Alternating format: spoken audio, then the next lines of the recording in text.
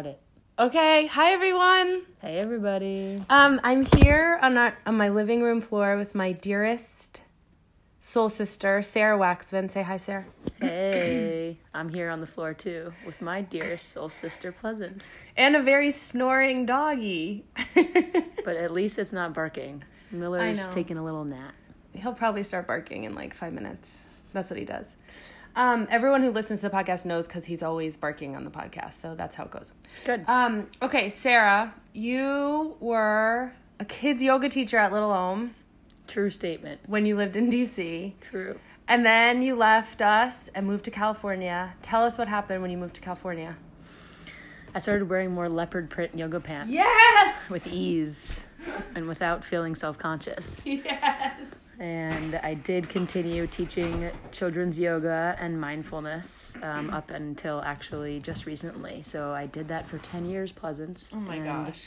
I actually learned it from you, and I remember so vividly sitting on the floor of the first Little Ohm studio over on MacArthur Boulevard. Mm-hmm. Palisades. Palisades, yes. And you were telling me about Mindful Schools and about your program to teach kids yoga, and I then just sort of walked into that door that you opened up for me and did it for 10 years, and I did end up teaching with Mindful Schools for 4 years, and have taught thousands of children and teachers how to bring more awareness into schools. Before we go into what you're doing now, which is super relevant today of all days, which we'll tell you all about, what do you think your biggest takeaways from your 10 years in the schools and working with children? Like, what are the things that you really noticed? Biggest takeaways, number one, that job is really fun and fulfilling and active and alive, and working with people's hearts in a way, like as a class or as something that you could bring into an education setting, is so special. So I think just a really rewarding and exciting job.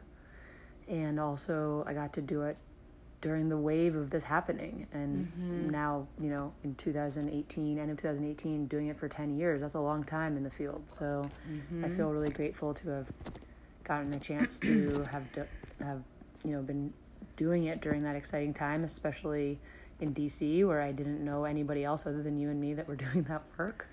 Now there's a lot more. Yes. And that's exciting. Yes. So there's that. In terms of like what I saw in schools and with children, well, first of all, with teachers, it's just a caregiving job, and those people get neglected, and to just for a moment look a teacher in the eye and ask them how they are is just already a thing. So to see and really hold and create space for teachers to create their own types of practices, their own relationship to themselves, and then how they might show up from a place of awareness was so rewarding, beyond just like teaching them how to teach kids, just getting to serve them in any sort of capacity within the hours of their workday was really, I don't know how to describe it in words. It was just profound.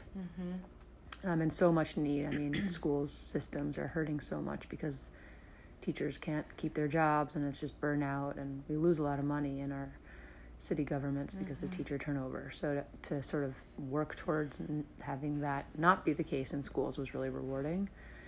And then for kids, kids are so present already. To give them the language to express themselves and what's going on for them in the moment is just so empowering, that you could get a first grader to walk up to their teacher and say, I'm in my mud mine and I can't learn right now. I know this because I'm having a hard time breathing. Can I go sit in the corner and do my practice breaths before I'm ready to learn?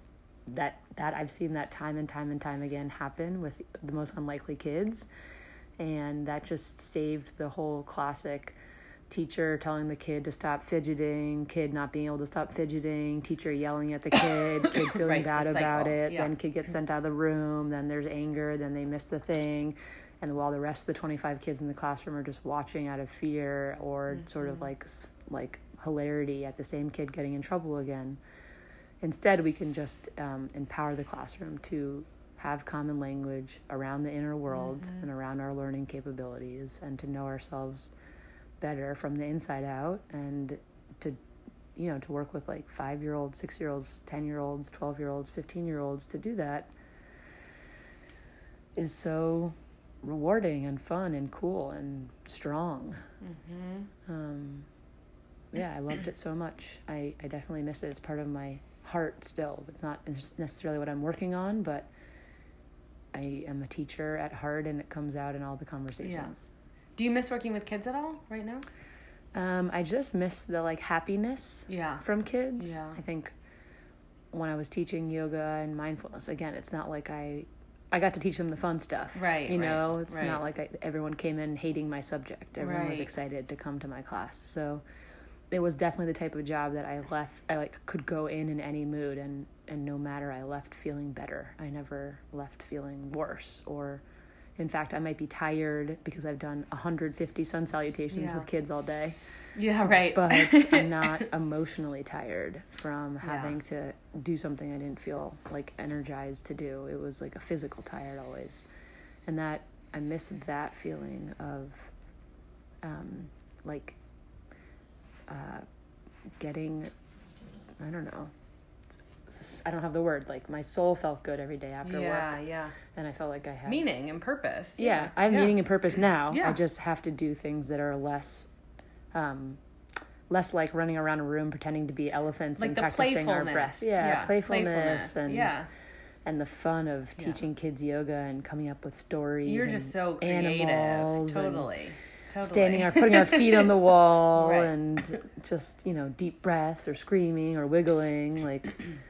I spend a lot more time asking for money from people to help do good things, and that's not quite the same. Yeah, it's different. So you have to get your play,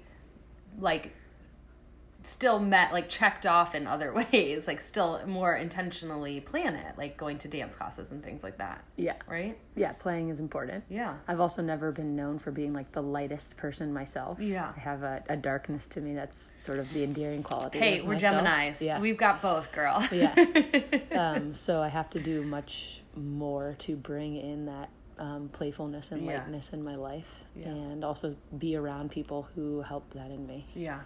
More. Do you feel like you had to do that as much when you were teaching, or no, because you were getting that in the schools?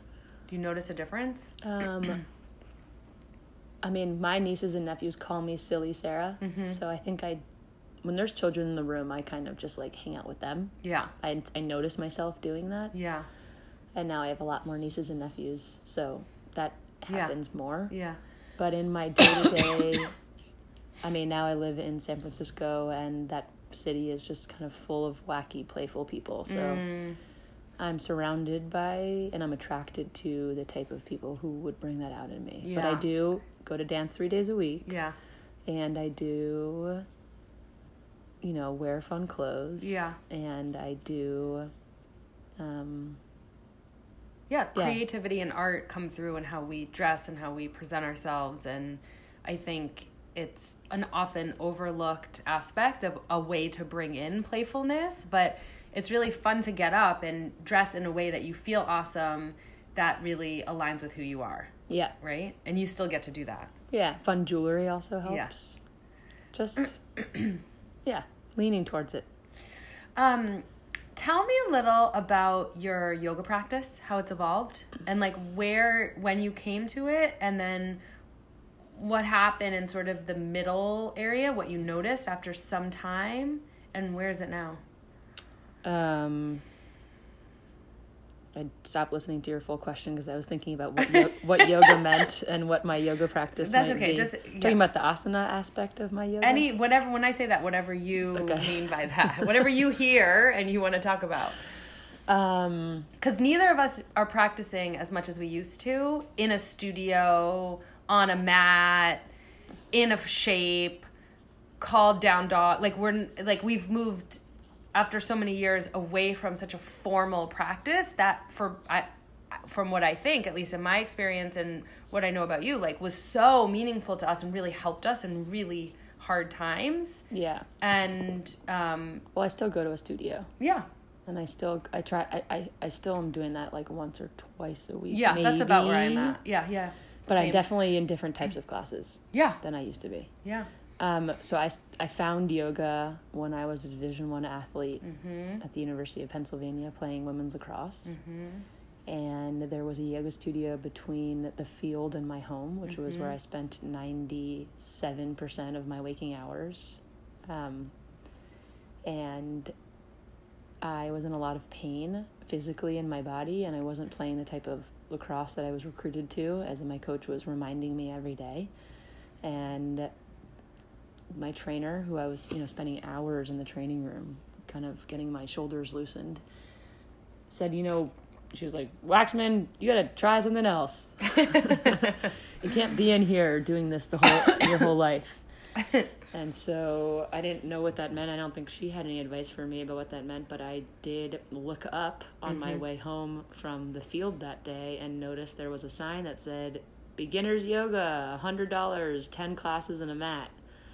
And I walked in and I signed up and I did the whole beginner's thing, and very, very, very, very quickly into my yoga practice in that moment. And it was a core power place, and that was what I needed as a Division I athlete and a 21-year-old version of myself. 21-year-old. And I couldn't touch my toes, and I felt really embarrassed. And I also was in top physical shape and was very inflexible. So it just became very clear very early that yoga was going to be important to me, and I was pretty religious about going from that moment on, especially in college. And I do think that it had a major, major impact on my success as an athlete, which I ended up being the National Goalkeeper of the Year 2 times in a row after 6 months after that yoga class. How many times a week were you going at that point? Probably 3. 2 or 3, but that was outside of practice. Right. And then in the summer I was going every day. Every day, yeah. And it helped my body, and it also totally helped my mind. So there's that whole thing. Yeah. And looking back on playing sports in college, especially as a goalkeeper, I would add it to my list when people are saying, tell me about your spiritual life and about your spiritual practices. And I would say, being an athlete on a team sport in the zone in a goalkeeper role is a spiritual experience, because I'm connected to something bigger than myself. I'm very connected to what's going on within myself. And I actually can use my mind to perhaps slow moments down in order for me to respond to what's going on. So that was a big deal. After college I moved to Mexico, and I stopped being an athlete, and I did yoga several times a week, and that was very important. After that, I moved to DC.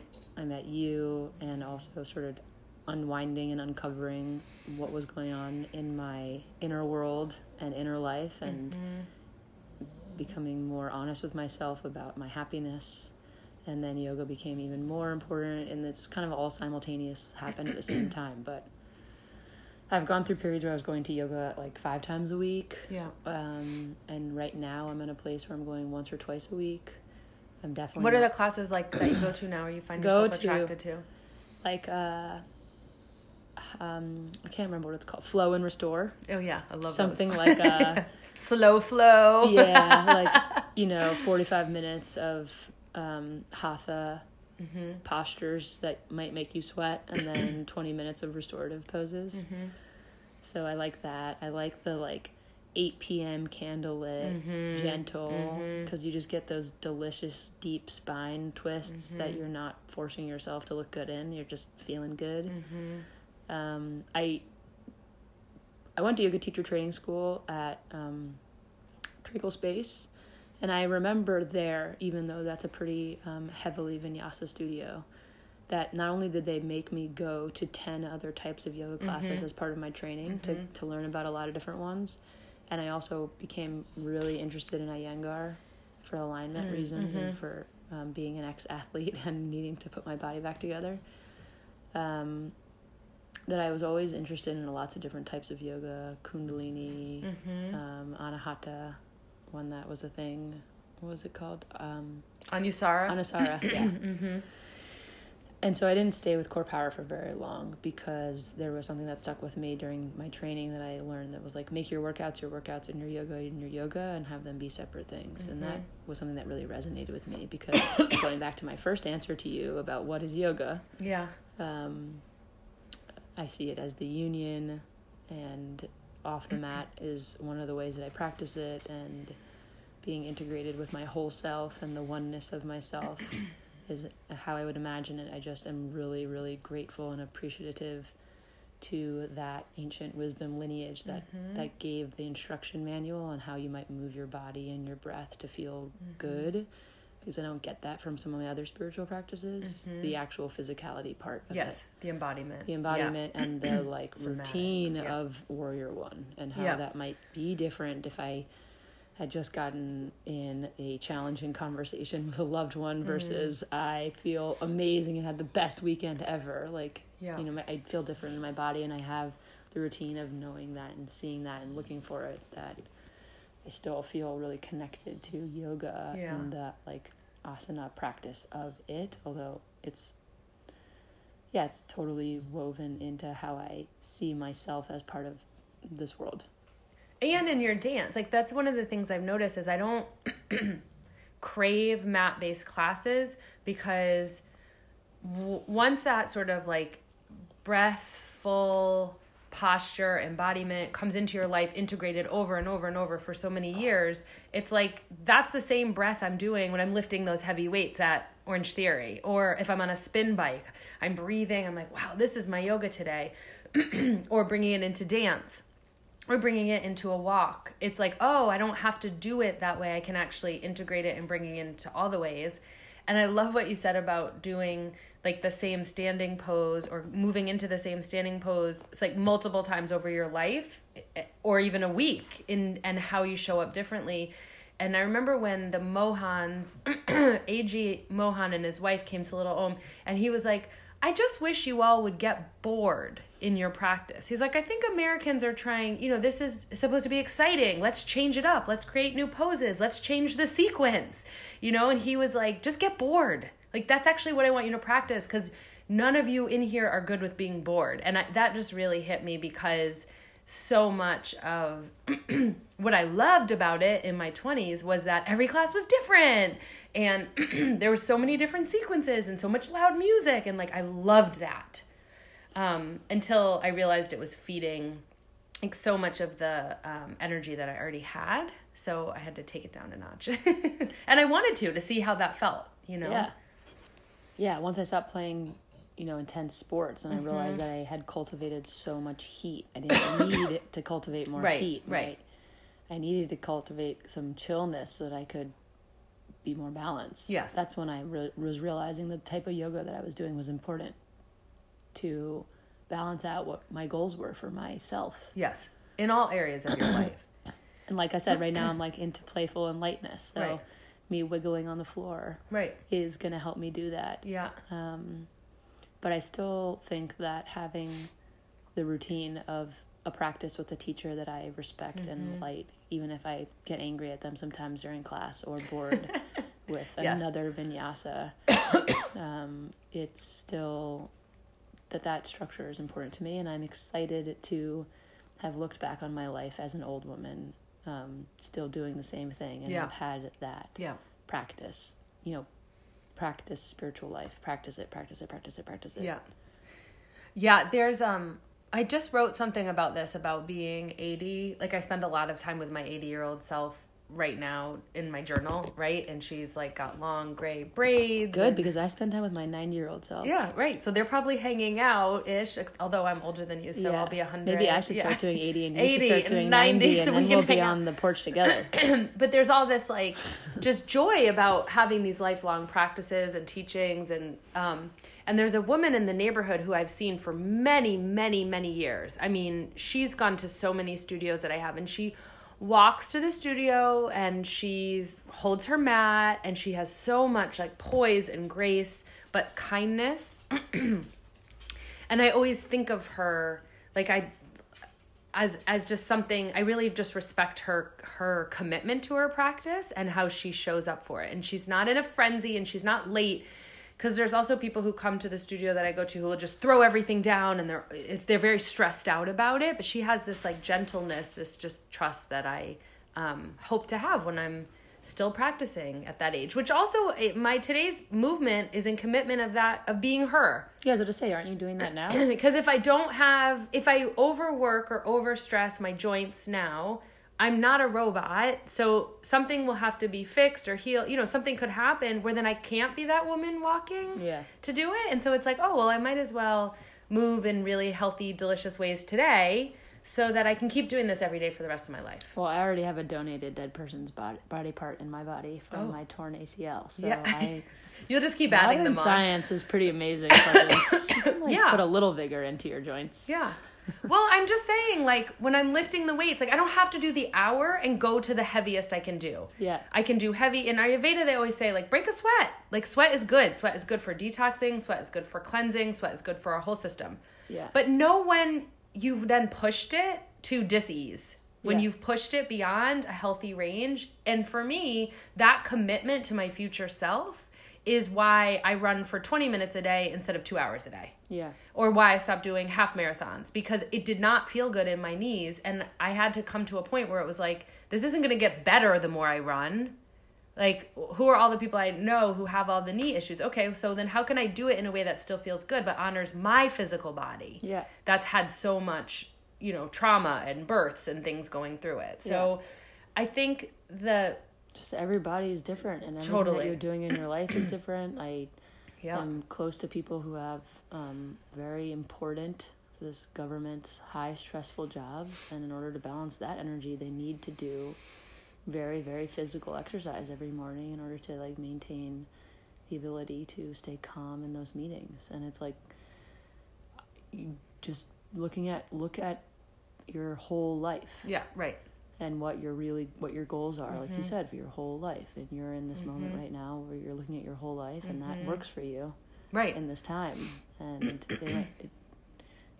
it looks different for everybody and in every day. And I just think before routine. Totally. I think before I turned 40, though, I didn't approach every day until I really started studying Ayurveda and turned 40. I did not really I didn't make choices today based on the future.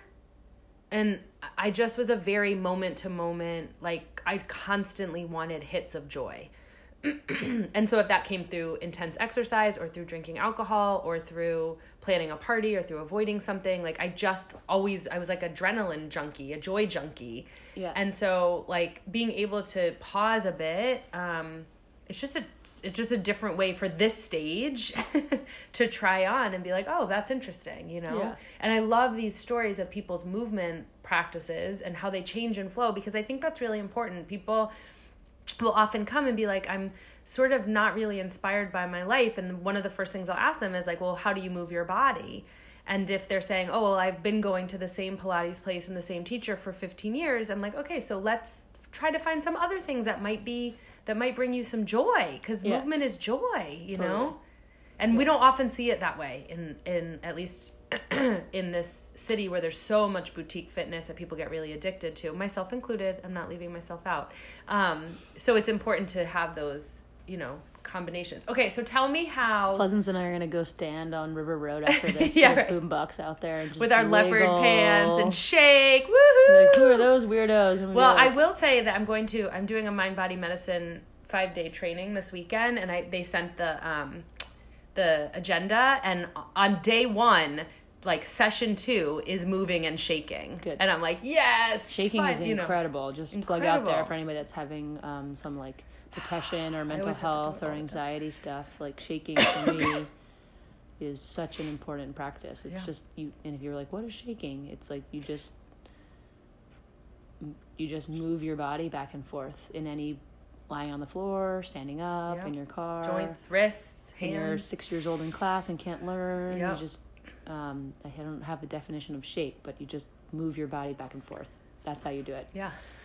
And just we'll do videos. Leave for your you mind guys. out of it. Don't try to bring your mind into understanding that it's never going to be able to do. It's a somatic thing. This is not an intellectual thing.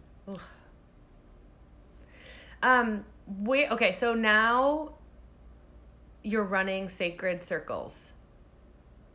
That's one way to describe it.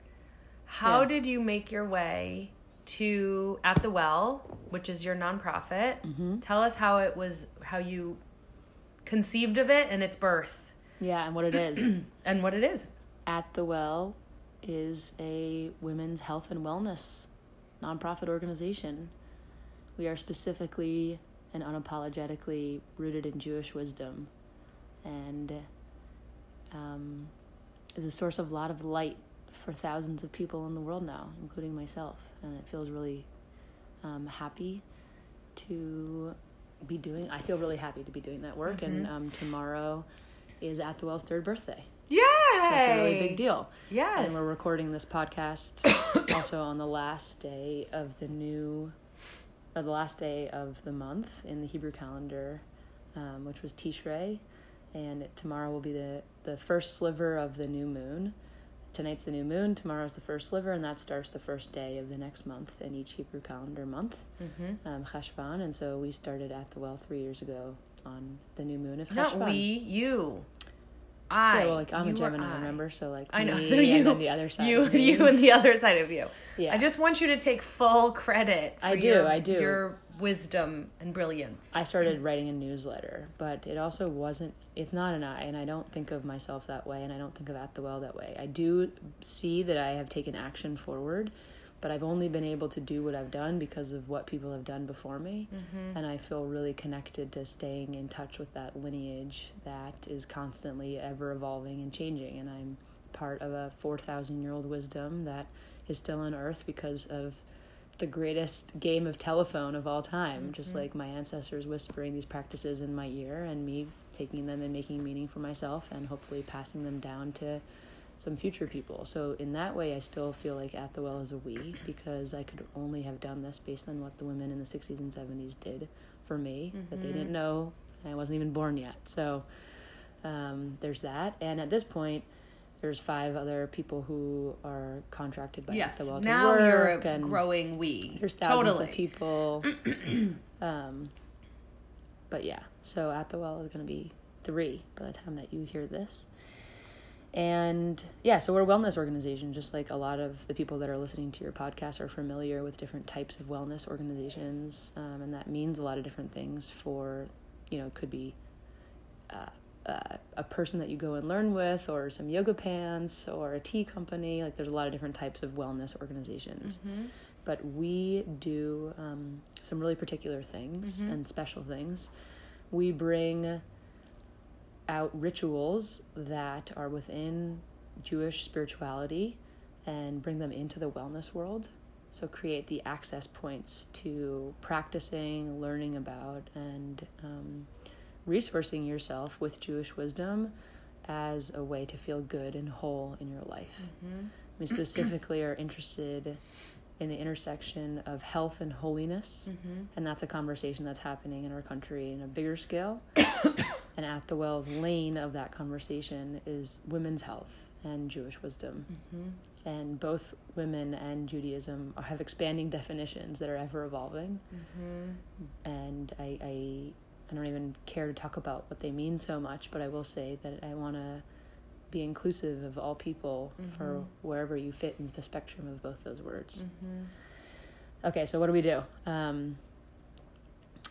One of the main things we do is support, revitalize, breathe new air into an ancient Jewish ritual of women gathering every new moon. So that's when the moon is the darkest.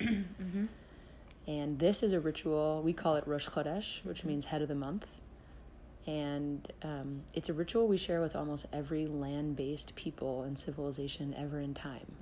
So I love working on this ritual because I can do it Jewishly, and I can also connect it beyond people who will identify with using Jewish spirituality or have Jewish practice in their life, because it's a ritual that's pretty universal. And I get to just work on my corner of the world, which are the Sarahs and Rebeccas and the Rachels and the Michals and the Pleasances of the world.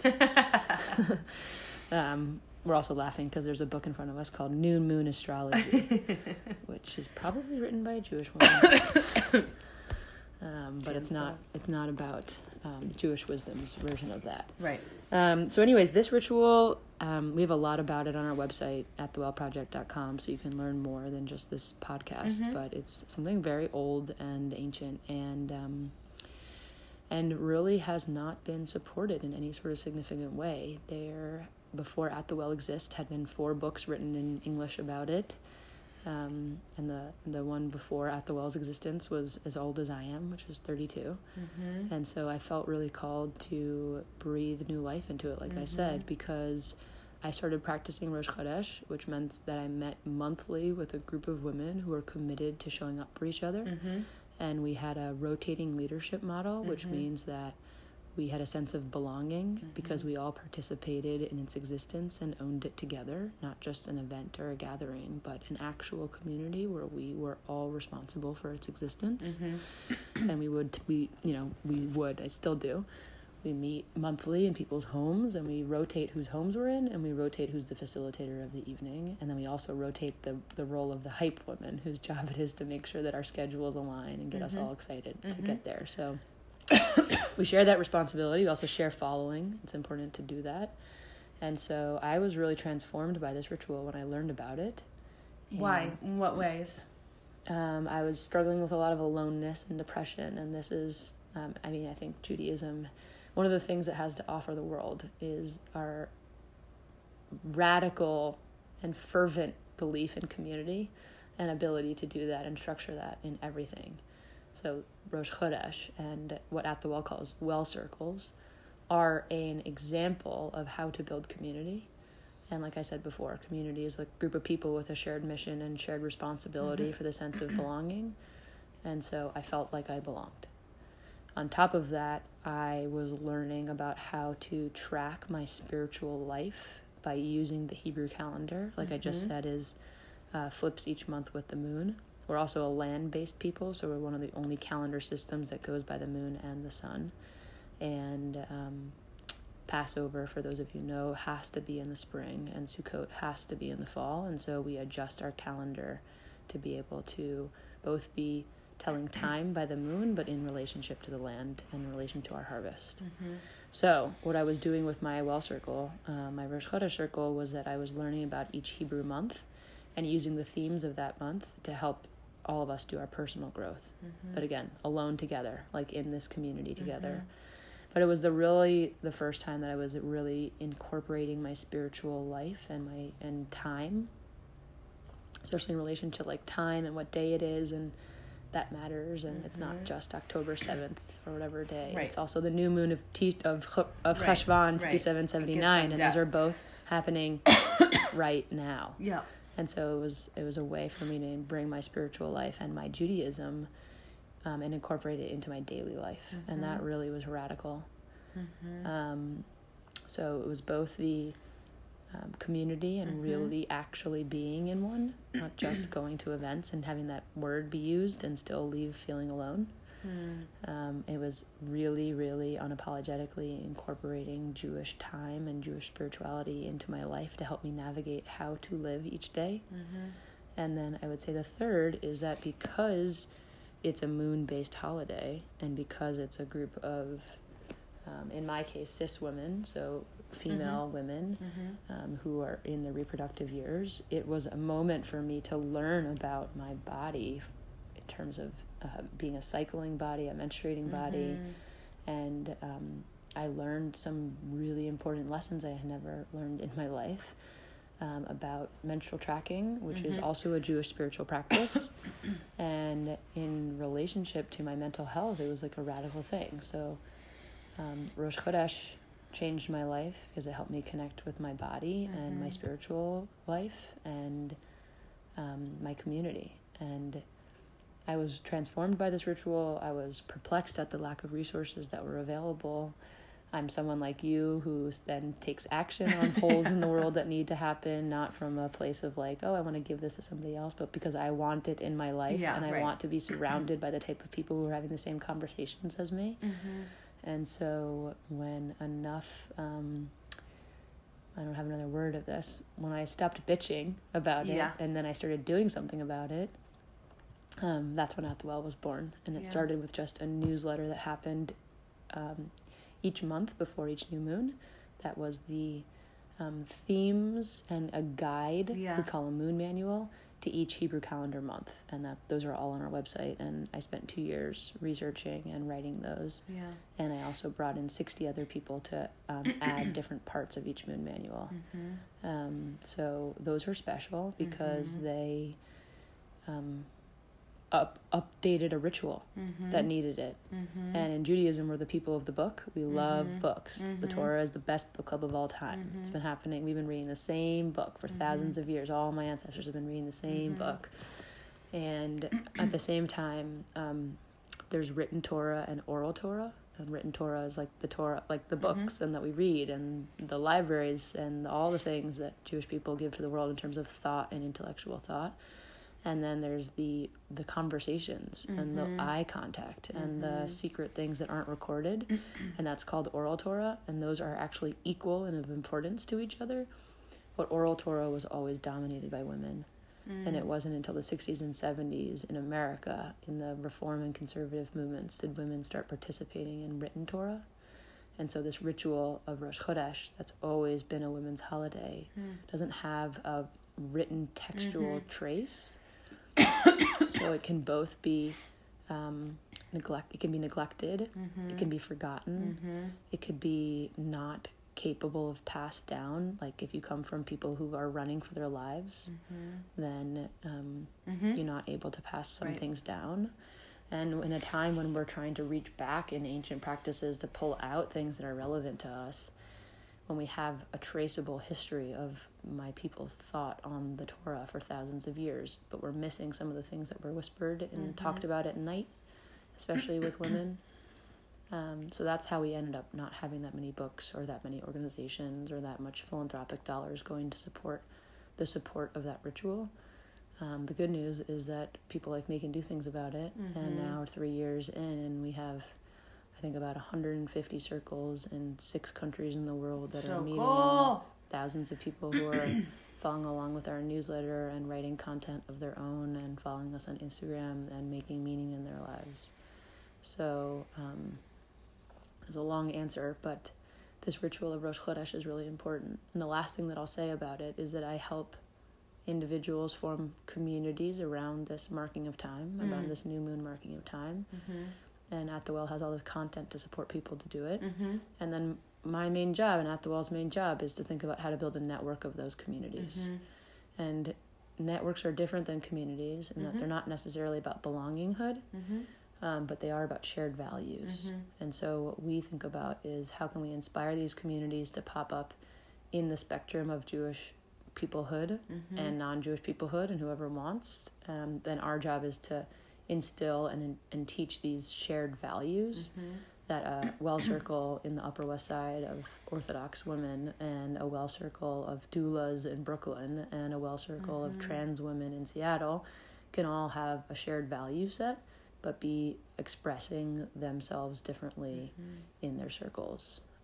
So I spend a lot of time coaching circles and building networks of circles. What are you most proud of for At the Well? What do you feel like is something that you feel super proud of and you like to celebrate or want to celebrate? That I've achieved the goals that I set out to do, and now we're in a transition time to rethink what our new goals are. Yeah.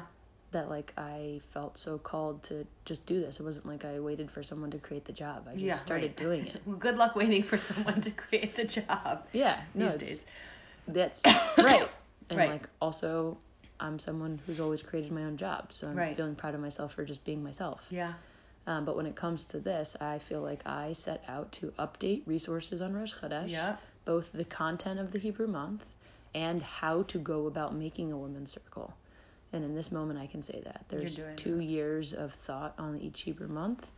There's a packet for $36, so super affordable, that I wrote with 30 women on how to create these circles for themselves. Yeah. And I gave what's called an Eli Talk. It's like a Jewish TED Talk. That's just as scary as giving a TED Talk. It's like 10 minutes, no notes, on a screen, seeing yourself on screen, people like looking at you on their phones on the way to work. Like, it's out there in the world. You guys can find it on our website. I'm feeling really proud of it. But the talk, the resources, the moon manuals are out there. And anybody that wants to bring this ritual into their life can do that. So can we talk about the behind the scenes? So you guys have been around for 3 years.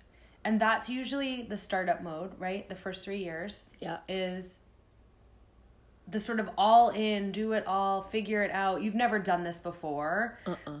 So you had to learn all of that. You had so many things you had to learn, right? Yeah, I had to learn all the Jewish content. The content plus running the business, being a nonprofit, asking for money, getting the technology. I mean, all the things. Literally all the things. Everything. So now you're at this point where you've achieved your goals. How do you approach this next phase or transition or goal setting? Like, what's happening now? Not so much, I mean, you're welcome to share with us like what your vision is, but I'm also always really curious about how people mentally and physically and emotionally deal with, okay, I've set these goals, I've achieved these goals, and now I'm in this position of making some choices. Like, how does that feel? And what does that look like in your daily life? It feels good. I mean, a lot's happened. Now this is my full-time job. I'm no longer doing my other jobs that I was doing along the way. So I get paid an executive salary to do this work. I work for At the Well now. And that's the separation between me as a person and the organization is like full on. Yeah. And how long has that been?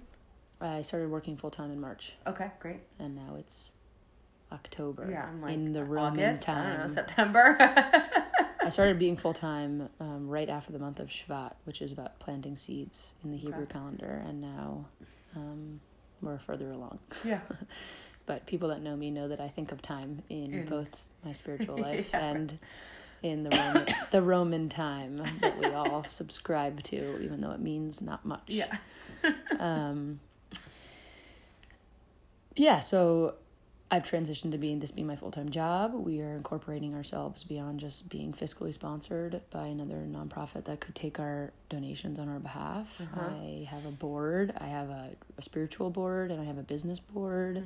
I have people that are helping us raise the money that we need to do, and we also have a strategist. So we work, someone who knows about how to build nonprofits. Yeah, that is there, and we're learning it together. But I am privileged enough to have the super sauce point of genius to get the smart people on the team. Yeah. And then I trust them to do that. Yeah. And I just participate. I get myself in cruise control mode, and I'm not driving the train anymore. I'm just being brought into the conversation. So that support's really, really helpful, because it's hard to be both the yoga teacher and the owner of the studio. Yeah. It's just there's lots of different parts of yourselves, and it's hard to do both well. Are you someone who's always been good at delegating, or do you have founder syndrome? Or tell me a little bit about sort of how you operate in being strategic on bringing the strategists on board or other people. Because one of the things that we see a lot, I'm sure you've seen a lot, is the founder then, it's really hard for them to let go. They think they know it all, and they end up hitting a lot of bumps along the way. Yeah, I mean, you'd probably have to interview the people that work for At the Well to get the real answer. Yeah, totally. But I will say that I hear from them often that I'm surprisingly the least founder syndrome person. I mean, they remind me that I have a little bit of it, but I'm not a perfectionist, which I think helps me go a long way. Me too. It's just not about doing it the perfect or right, and I don't even believe in it. It's just about doing it. So I have that. I don't have to get over that. And I think it's because I never passed a spelling test in my life. So I had the learning disabilities as a little kid, and I just knew I wasn't perfect. I love that. I don't know where I don't have it, but maybe it's our birthday thing too. We have the same birthday, in case you missed it. And we look a lot alike. Yeah, I mean, I hire contractors that are smarter than me or have more knowledge about the thing that I need them to do. And so then I'm not trying to do their job because I actually don't know how to do their job. And I just generally think that I'm a person who likes to think of myself as not knowing anything. So, I mean, not to the detriment of my intelligence, but I just don't know what we're doing here on Earth. So I can't pretend to know what the best marketing tactic would be to help people understand the Hebrew month of Cheshvan. Yeah. So unknown territory, all of it. Do you guys have, so I know that a lot of people who study moons, the full moon gets all the glory. Full moon has a lot of practices and everybody sort of knows about it. There's a lot of full moon dances and a lot of full moon workshops and things at yoga studios. What is your relationship to the full moon in terms of At the Well or just personally? Yeah. Well, Jews are pretty equal in our love when it comes to the moon. We spread the love around to different types of moons. Yeah. Every new moon is Rosh Chodesh, and that's the head of the month, and it gets extra prayer for all bodies and all genders. Mark the moon. It's an important thing. And women get an elevated day of the new moon, and it can be transferred into lots of different ways of understanding and interpreting what that elevatedness means. But for us at The Well, it's making these women circles. So new moon, which is the dark time of the moon, is a very, very important holiday, minor holiday for all Jews. We also put all of our Would fun you say holidays, all humans? I mean, I think it's what you bring into your life. If a human wants to bring the new moon into their life, then yes. But in terms of people who are living a Jewish spiritual life, I'm talking about people that want to bring in that wisdom, whether or not they were born to a Jewish family or not, is not an interesting question to me. It's just, this is what Jewish wisdom says. Got it. But also all of our fun holidays and our harvest holidays are on the full moon. So we're really connected to it because that's the way you tell time.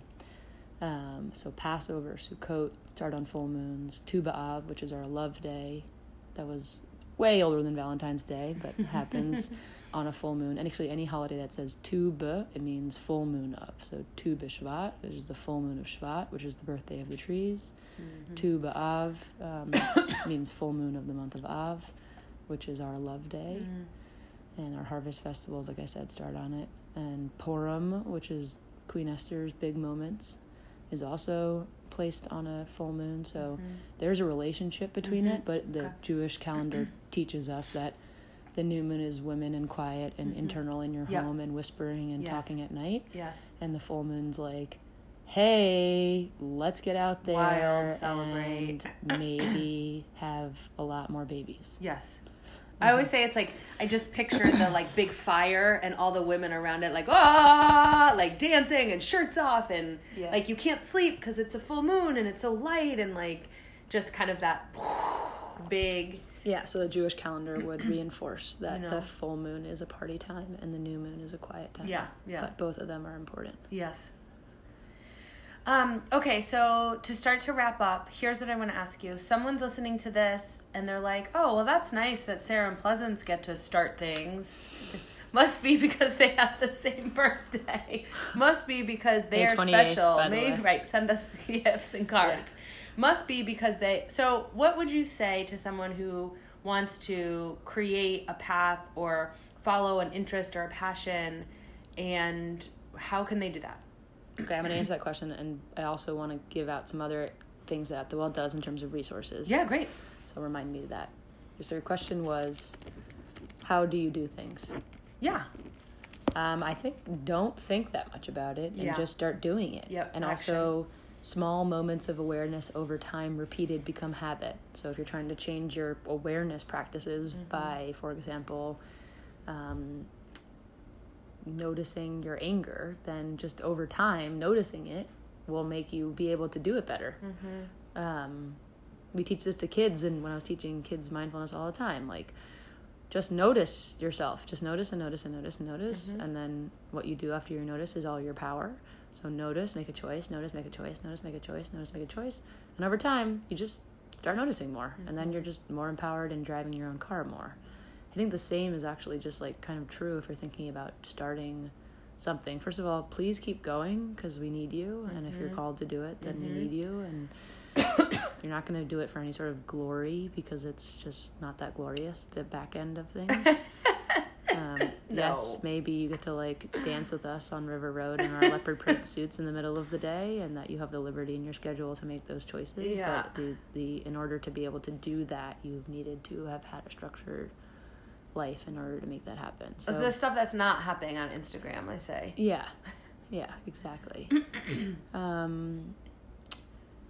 Just start doing it. Yeah. Just start it, and don't think that it's going to be what it could be in 10 years. Like every day, as someone, like, I'm a big thinker. I'm someone who like sits on the mountaintop and sees what's possible and is frustrated that it's not happening.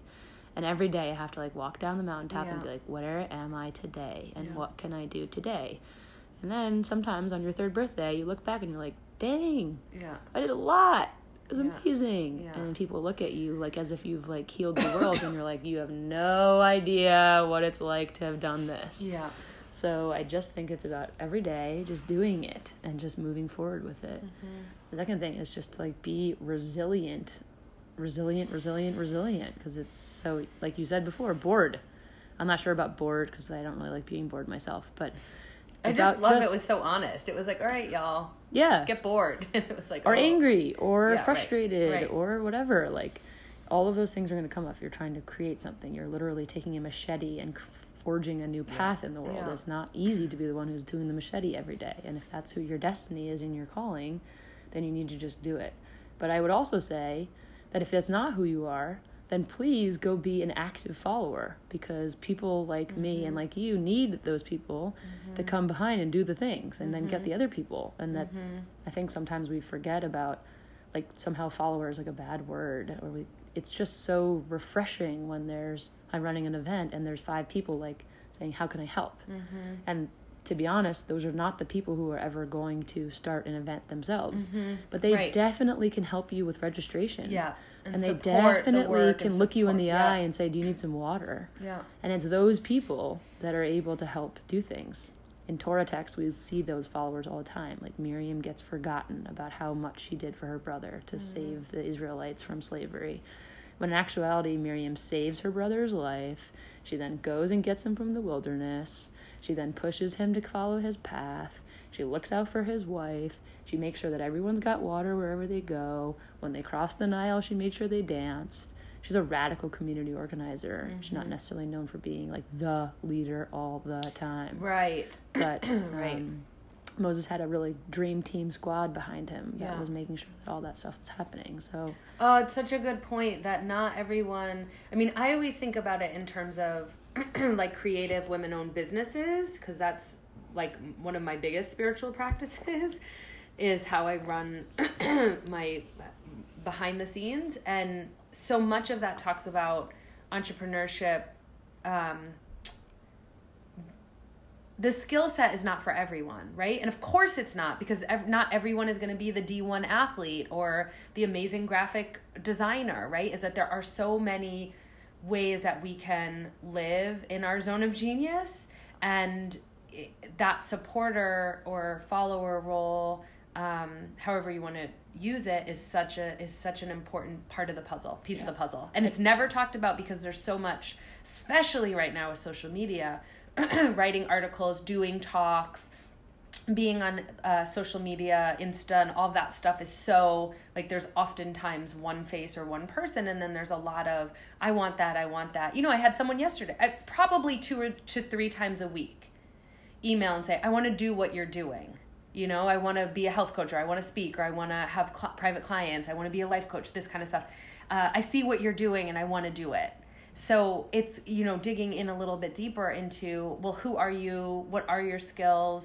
What lights you up? What is your path? The book Strengths Finder 2.0 was really, really helpful for me. Yeah. If you've never done it before, I recommend it, because it just shows all the different types of leadership, and that there's a lot of different of them. And I think also encourages you to find the people who that could work well with, which is the other side of this. Yeah. It's both get going and keep going, and don't be perfect and just do it. Yes. And also it's like know who you are and figure out where you really are able to give to this mission that you see. And it's also do it collaboratively. Yeah. And it's like what we love about our Well Circles, because it's a collaborative leadership. It's a rotating leadership. I think it's a very feminine style of leadership. Yeah. And so I encourage that. Doesn't need to be your name on the thing all the time. That's not what it's about. I don't think it is even about that for you. No. Just This is such an awkward time for me, because I'm not behind a community. Like the past 3 years, not being behind a school, not being behind a conference, not being behind a studio, where it's like, oh, I'm Pleasance and I have to really stand behind what I teach with my name, is super awkward. And it's just not, it's like part of my Strengths Finder is dynamic leadership, positive impact, and contribution and community. So of course that's going to be a place. So I did that for 3 years. And now looking ahead, I'm dreaming of building the Little Om Life School, right? With Rita, like with some supporters, where we can really move that forward. So I feel that urge, but I also think that's an important part of the like ebbs and flows, because otherwise people just see one thing and they don't realize all the stuff that's happening behind the scenes, which is what you were saying earlier. For sure. Just find support and dance, and I'll keep listening to this podcast. And okay, what are your other resources you wanted to share? Yeah, so I shared in the beginning that At the Well is sort of like the voice for Jewish wisdom in the wellness world. Yes. And so we talked a lot about Rosh Chodesh and the women's circles and the ritual of women coming together in that way. And like, we have a lot of more resources online. And I would say that we also talked about tracking spiritual time. Yeah. And I would say there's 2 other rituals that At the Well is really working hard to create channels to people's lives that want it. And not necessarily from a religious standpoint, although this wisdom does come from a religion, just like mindfulness has roots in Theravada Buddhism. And those other 2 rituals that we work on, one's called mikvah and one's called nida. And mikvah is a ritual bath that is a technology or a tool to help people transform. So you go in to the mikvah, which has to be a flowing body of water, and you come out a different person. People use it to, for example, like convert to Judaism. It's not what I'm suggesting, but I'm just using it as an example. You go in as someone who's not Jewish, and you go to the mikvah and you do your prayer, and you come out and you are Jewish. So you could do it if you are about to graduate high school and you are a high schooler and you go to the mikvah and you come out graduated. It's just a technology, a spiritual practice, something to help you mark a transformation. And I used it to heal from 15 years of eating disorders and body image shame, which is a different podcast conversation. You'll come back, we could do that. Yes. I just want to offer that, and our website has a lot of information and resources on about how to make mikvahs meaningful in our lives. And then the second is called Nida, and it is menstrual cycle tracking, which is another podcast conversation. It is a Jewish practice in partnership to track, if you're in a partnership, someone who's a menstruator or a cycler, to track that person's body in terms of intimacy. And I also see it from a mental health perspective, that I think that knowing where we are in our cycles as a spiritual practice is a radical wellness tool. Yes. That's coming out of Jewish wisdom, and I think we can impact women's health because of it. And so I would say that people that have no idea what I'm talking about, which is probably a lot of my peers, considering 13% of millennials that are menstruating can tell you the last day of their bleeding cycle. What? There's just a lot separate podcasts. There's a lot of missing connection. Anyways, we can support it. We have a book that we wrote called Wrestling with Menstruation that teaches the cycle from a mental health and fun and funny storytelling perspective. And the second part is about how Jewish wisdom uses this as a spiritual practice.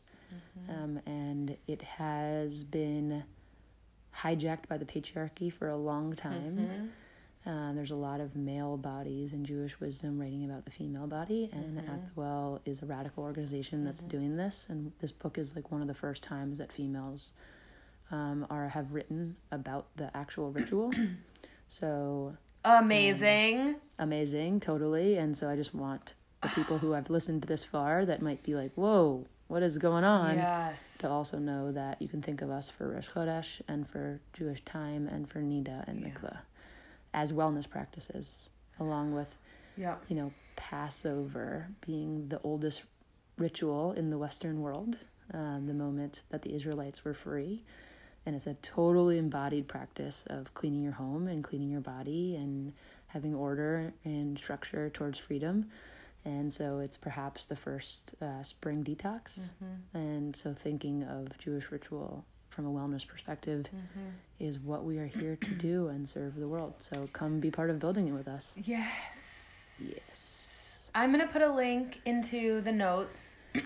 I just want to close by saying thank you for bringing your passion and interest and your desire to connect to all the parts of you, because I know how important Judaism is to you, and I know how important your spiritual life, and bringing that and linking that all together to create the communities, to create this movement that is really, really, really profoundly helpful for the actual mental health and well-being of women is amazing. Like, that is exactly the kind of work that we need, and I know how much work it is, so I